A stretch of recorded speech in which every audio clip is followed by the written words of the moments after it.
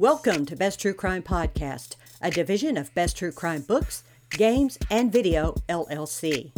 I'm your lead investigator on this case, Judith A. Yates, award-winning true crime author, a criminologist, and a paranormal explorer. Every episode is an investigation where you and I explore true crime, forensics, historic cases, dark history, and criminal theory. We discuss the cases, share information, no chatter, no commercials, no off topic. Now, grab your crime scene kit, a notebook, and your favorite hat. This is Best True Crime Podcast.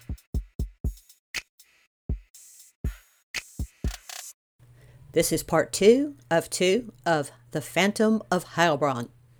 The dates are 2002 to 2009. The place is Europe.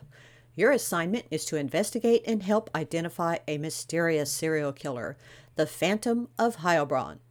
First of all, let's recap part 1 of 2. She was a strange serial killer. A German newspaper wrote she was the most mysterious serial crime of the past century. She was dubbed the Phantom of Heilbronn and the Woman Without a Face. And the only clue she left behind was on a cotton swab. On April 25, 2007, rookie Heilbronn cop Michelle Kaisvetter and her partner Martin Arnold are taking a break, sitting in their patrol car, when out of nowhere they're ambushed from behind with shots to the head. Michelle dies instantly.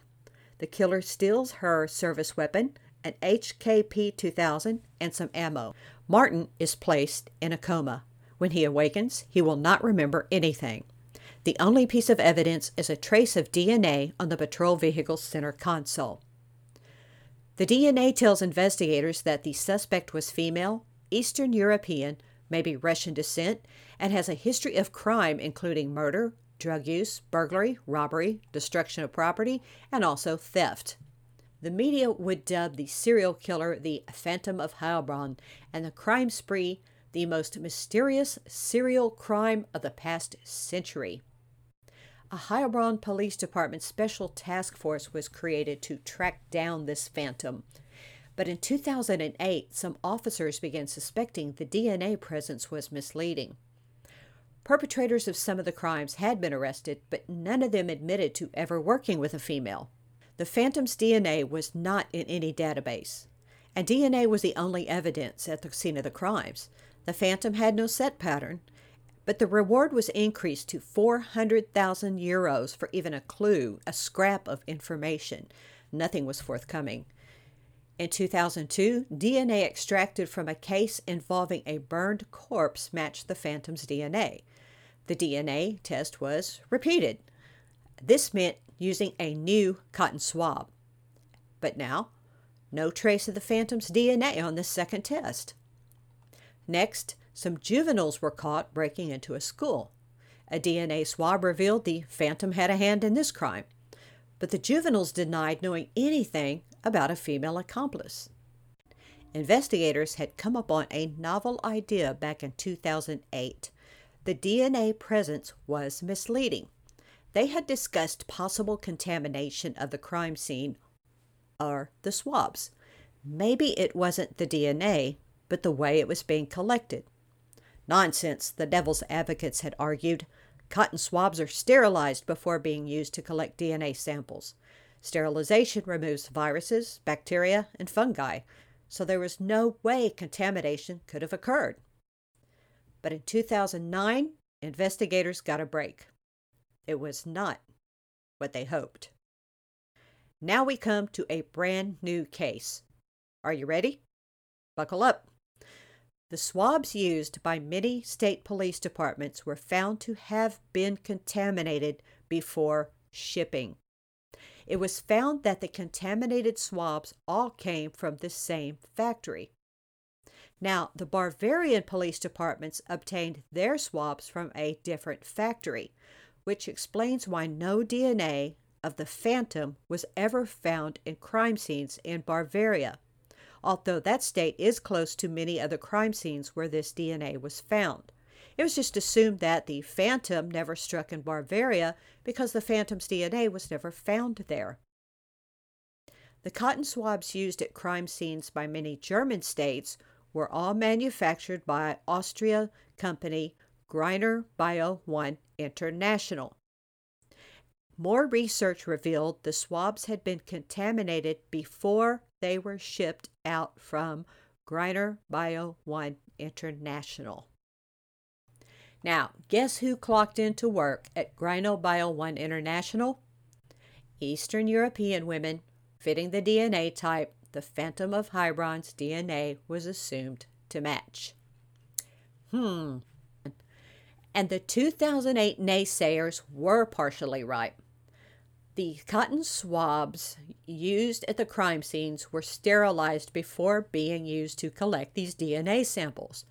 Sterilizing does remove viruses, bacteria, and fungi, but it does not destroy DNA. So somewhere along the line of manufacturing, probably in the packaging department, human cells from an Eastern European woman, probably Russian, contaminated the swabs, which would be used to collect DNA at the crime scenes, which linked them all together. In late March 2009, investigators announced publicly there was no Phantom of Heilbronn. And as in any massive mistake, guess what? Everybody looks for someone to blame. One investigator would tell the press publicly, well, these things were double packaged, so we thought they were the Mercedes of cotton swabs. But then the Austrian manufacturer would counter that comment. They announce, Greiner Bio 1 cotton swabs are not certified for DNA analysis. And then one press writer, they announce, does the police have cotton swabs in between their ears? Now, never mind, the press was all over the story of the woman without a face. First used in 1986, DNA was new, exciting, and so many law enforcement agencies had come to rely on DNA alone to solve crimes. But part of the problem was it had become the end-all be-all in crime solving. DNA should not be a standalone in determining a suspect, should not be relied on as just determining a suspect. But on the other hand, if DNA evidence is all one has, it is important evidence. Chemical and Engineering News has called DNA profiling, quote, the gold standard in forensic science. Not this time. Let's tally. In this case, for example, around 40 cases had to be reopened. There were 1,400 false leads. There was the cost of 2,400 unneeded DNA checks, 16,000 wasted hours of overtime, a waste of 2 million euros, and think of all the victims that were denied. 3, 2, 1. And think of all the victims that were denied justice. Heilbronn cop Michelle Kaisvetter's murder was solved. She had been murdered by 3 thugs from the National Socialist Underground. One of those thugs, a female, received life in prison. Her 2 male accomplices committed suicide before they could be arrested. And get this, they used Michelle Kaisvetter's service weapon, the gun that they had stolen, to commit suicide.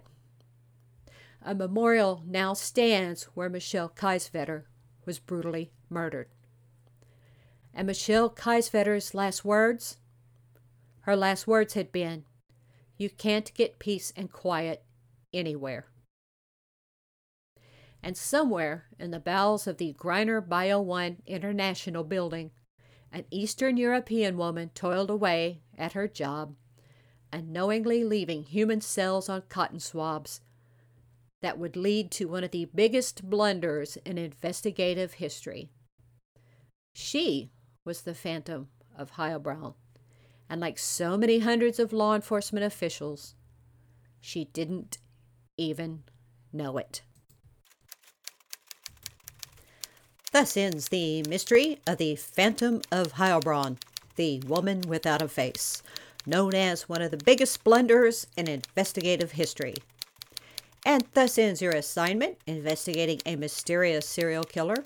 I hope you will subscribe and keep listening. Be safe out there, and spay and neuter pets and stupid people. Hey everybody, I'm Judith A. Yates, true crime author, criminologist, and I support PFLAG. That's Parents, Families, and Friends of LGBTQ, also known as PFLAG. The PFLAG chapter network provides confidential peer support, education, and advocacy to LGBTQ and people, their parents, and families and allies. PFLAG chapters are in communities in all 50 states, the District of Columbia, and Puerto Rico. PFLAG has been saving lives, strengthening families, and changing laws since its founding in 1973. PFLAG is the first and largest organization dedicated to supporting, educating, and advocating for LGBTQ and their families. PFLAG works to create a caring, just, and affirming world for LGBTQ and those who love them. You can learn more about PFLAG at www.pflag.org.